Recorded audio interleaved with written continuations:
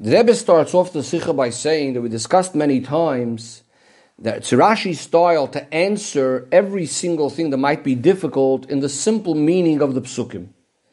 And in a case where there's a question in the simple understanding of the psukim, and Rashi does not explain it, that itself is a proof that according to Rashi there's no question at all, so there's no point even in mentioning it and explaining it, because it's obvious by itself.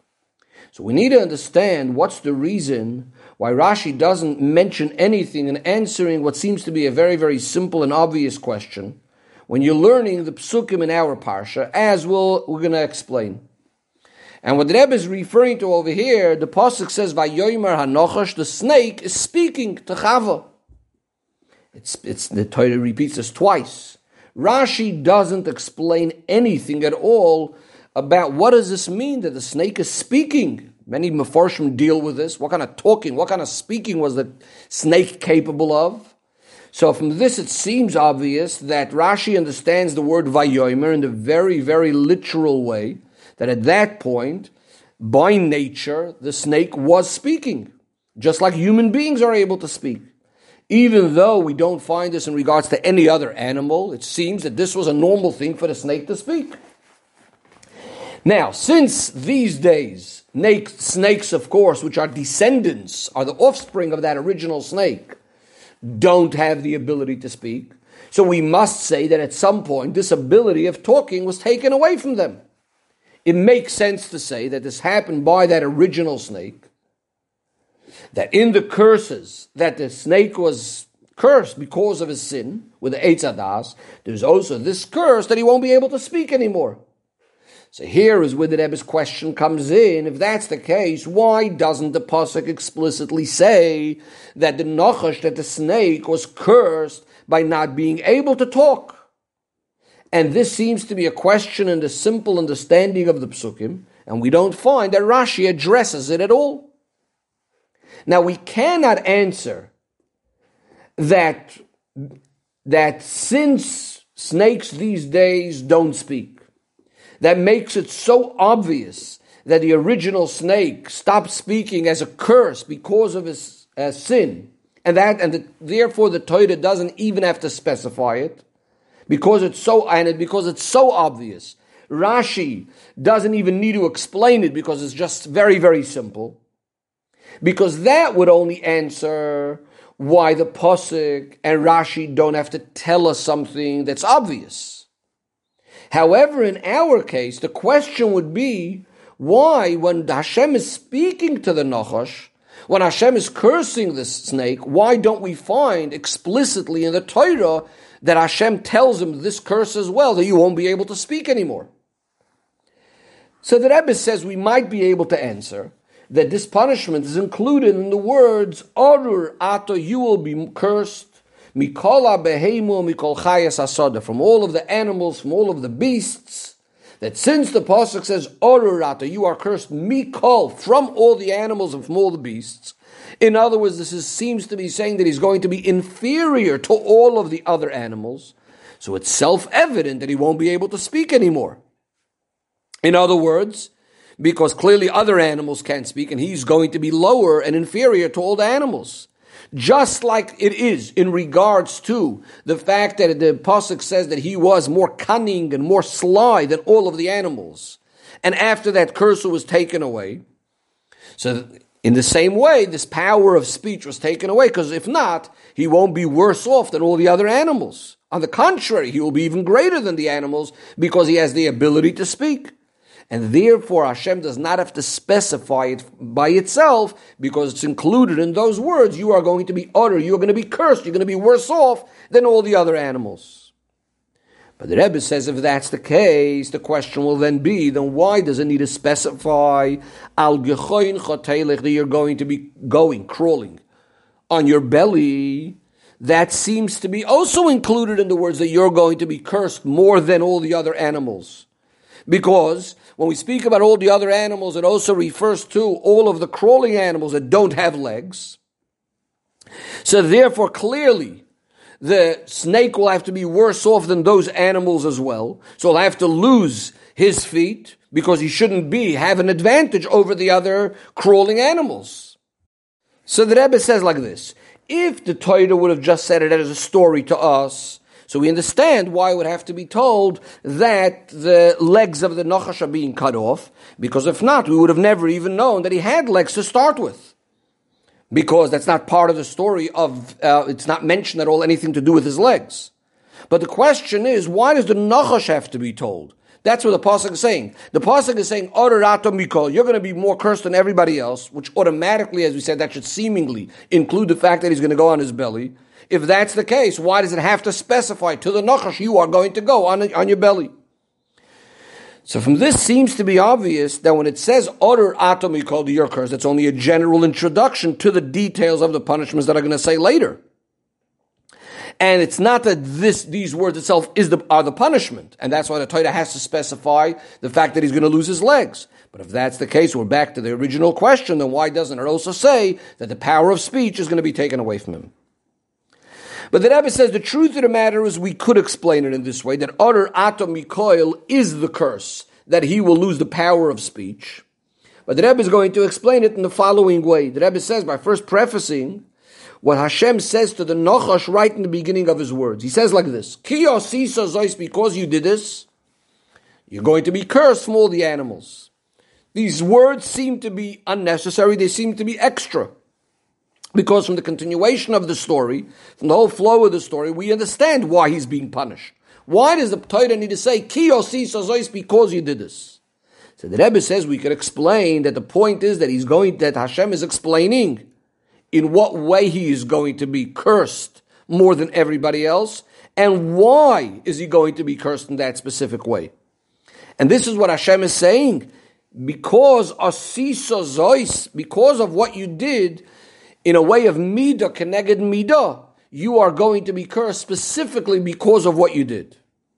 Now, what was the main thing that we could say that the Nachash did to make Chava sin, and came specifically through the fact that he was extra sly and cunning, as we will see? The way he did it was, of course, through his speech, because without that, he wouldn't be able to go ahead and get Chava to sin. So based on this, we can understand why the punishment, what Hashem is saying, is Ki osisa zois, because of what you did. You're going to be more cursed than everybody else. It's actually referring primarily to the power of speech, and also to the slyness, to the cunning. In other words, that the Nachash is now going to be inferior and worse off in this from all the other beasts and animals. Not only that he's not going to have the advantage of being able to speak more than everybody else, but in fact, he's actually in that particular area going to even be worse off than all the other animals, which produce various different sounds, roars, neighing, braying, all different sounds that the animals make. But the snake is not even going to have that. His mouth is going to be closed completely. There's not going to be any sound coming out at all. Says the Rebbe, based on this we can understand that the curse of Al Gachoin Chotelech, going on your belly, is very different to this.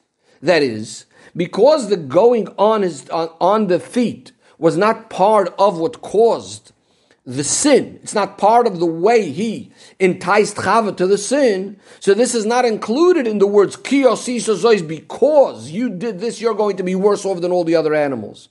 And this is something that doesn't need to be specified.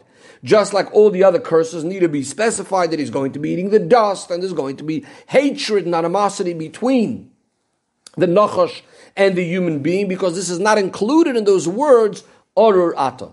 So again, just to summarize, what the Rebbe is saying is that the words Oror Ata, Mikola Behem, with the fact that we're saying that you are going to be more cursed, lowlier than all the other animals, is the special curse specifically in this area with which the sin came, through which he enticed Chava.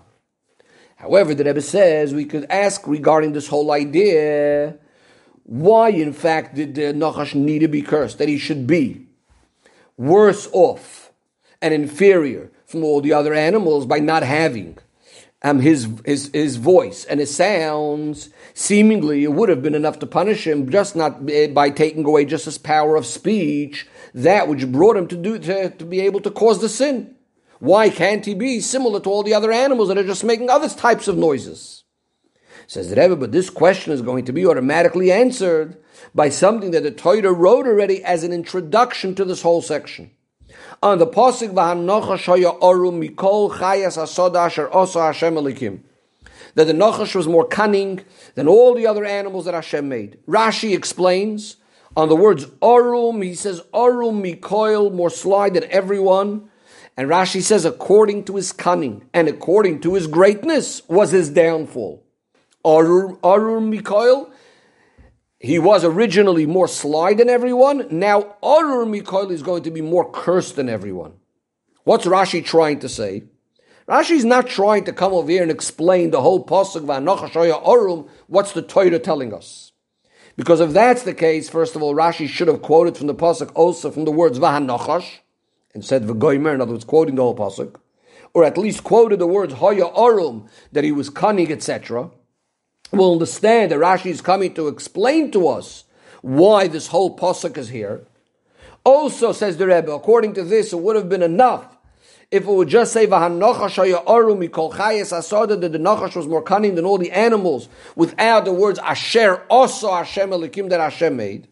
Most importantly, the Rebbe says, the point of the pasuk when it says v'hanochash haya arum is self-evident. That is, since it's very, very surprising, how in the world could the Nachash come along and try to convince and make Chava make this mistake when Chava is on this very, very high level of being handcrafted by Hashem himself? As the pasuk says, Vayikach Hashem takes one of the sides of Adam and Hashem builds it, this side, into a Isha. How in the world was the Nachash able to convince her and fool her? That's what we can understand why the pasuk says Nachash haya arum, that the snake was very, very sly, very cunning. Not only arum, but arum mikol chayas asada, more than all the other animals that Hashem made. In other words, Hashem is the one that made all the animals, and Hashem made the Nachash be even more sly and cunning. And therefore, he's able to convince and fool this woman. So therefore, again, Rashi is not bothered by, he's not coming to explain why the pasuk is saying that the Nachash was Arum. This was needed to be said, how he could convince Chava. What was bothering Rashi was, why does the pasuk need to emphasize that the Nachash was more Arum Mikol, more than everything else? Why doesn't it just say v'hanochash haya arum, the Nachash was sly, or even arum ma'oid, very sly, very cunning, and that will explain to us how he could fool Chava.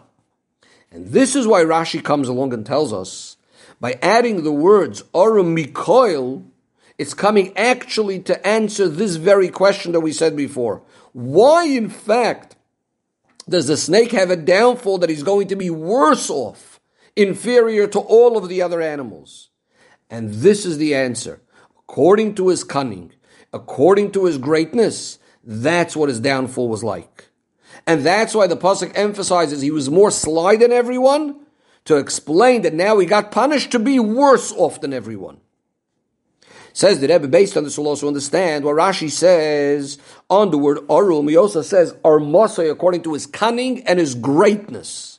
Seemingly, what does Rashi mean with this word l'gdulasai, his greatness? We can't say that it means just being physically big or more powerful and strong, because how would that be relevant over here? Why would that have anything to do with the way he's convincing and fooling Chava? We also can't say that the word Gedulasai, his greatness, is an interpretation of speaking about his cunning. In other words, his cunning is very, very great. Because then why does it have to say the word, or why does Rashi have to say his cunning, his armosoi, which is basically what the pasuk says. The pasuk says the word orim, and then go ahead and explain it. He should have just said the word gdulasoi. In other words, the pasuk says orim, so Rashi could say that it means gdulasoi. In other words, he was very great in his cunning. Furthermore, why would Rashi even say that it includes something else? That there's armosoi and gdulasoi. There's another greatness over here. However, the Rebbe says, based on this, what we explained before, we can understand. Since the pasuk is trying to explain how the Nachash had the ability to make Chava sin, so we need to say that in addition to the fact that he was cunning and he was sly, he also had some other characteristics through which he was able to express all of this slyness. And what was that? His koyach hadibur, his power of speech. Says the Rebbe, this is hinted in that word orim, that he was sly with everything that it takes, everything that's needed. Both the potential, in other words, he has that cleverness to try to convince Chava, but as well as also the practical means to be able to do it, he has the power of speech. And this is what Rashi means when he says, and he's explaining what was able to help him make Chava sin. There's Armosai, there's his slyness, but there's also Gdulosai, his greatness. In other words, he had a certain greatness, a certain quality within being sly that was able to help him bring it about, with which he was superior to all the other animals. So we understand what was that greatness. We're referring to this power of speech that he had that nobody else had. Says the Rebbe, now we could also understand why we don't find explicit in the curse that his slyness was taken away from him, that his cunning was taken away from him. Because again, that would be automatically included in those words. You are cursed because you did this. You are more cursed than everybody else. Since again, this cunning was what caused, the main cause, so of course that was taken away. And this is why Rashi says, Arum Mikoil, more sly than everyone. And therefore you're more cursed than everyone. What he means by Arum Mikoil, more sly than everyone, is referring to these two things that brought him to sin. That is both the slyness as well as the power of speech. And because of this, he was more cursed than everyone, as said before, that these are the two things that caused him to cause this Aveira. Says the Rebbe Dohirov from all of this is, the Razal tell us that a good measure is much greater and more than a measure of punishment. From this we understand that if, as a result of the sin, the Nachash was transformed and punished from being the most sly and cunning to be the most cursed, so how much more so in the side of good, that through a good act we could transform and go from one extreme to the other, from the lowest of the low, from being the most cursed, to be elevated to be the greatest, the slyest, but in a Kedushadik way, in other words, the greatest more than everybody else. Says the Rebbe, this is specifically hinted, specifically in the Nachash, because we find regarding the Nachash itself. Elsewhere, we find that when the snakes came to bite the Bnei Yisrael in the Midbar, what was the cure? It was done through the Nachash HaNachosh, the Kapra snake that Moshe Rabbeinu made. And the Rebbe says, we explained in another Sikha, that this is also a concept of Ishapcha, of transforming from one extreme to the other. That the very Nachash itself, that is all about death, and he is the one that brought Chet Eitzadas, which brought death into the world. And now he was transformed that he should bring about, the Nachash HaNachosh should bring about life. And since Hashem brings the refuah before the Makkah, therefore even within the Chet itself, when the Nachash came along and he caused such a tremendous descent, right over here we have the hint that it's possible to be transformed from one extreme to another, to be elevated from the place of death, from the place of sin, and to connect with Atzmus Oirein Soif, which is higher even than the source of life, that gives the ability to bring life and to resurrect the dead. And that's as it says by the Nachash HaNachosh, that they would look up Klape Milo, and they would look up above with doing Tshuva Shalema. This would bring them life, and this would bring them the cure. So from here we see this idea. In other words, the Dafka, this Nachash, has also that ability to transform in the opposite way, from the lowest of the low to the greatest of the great.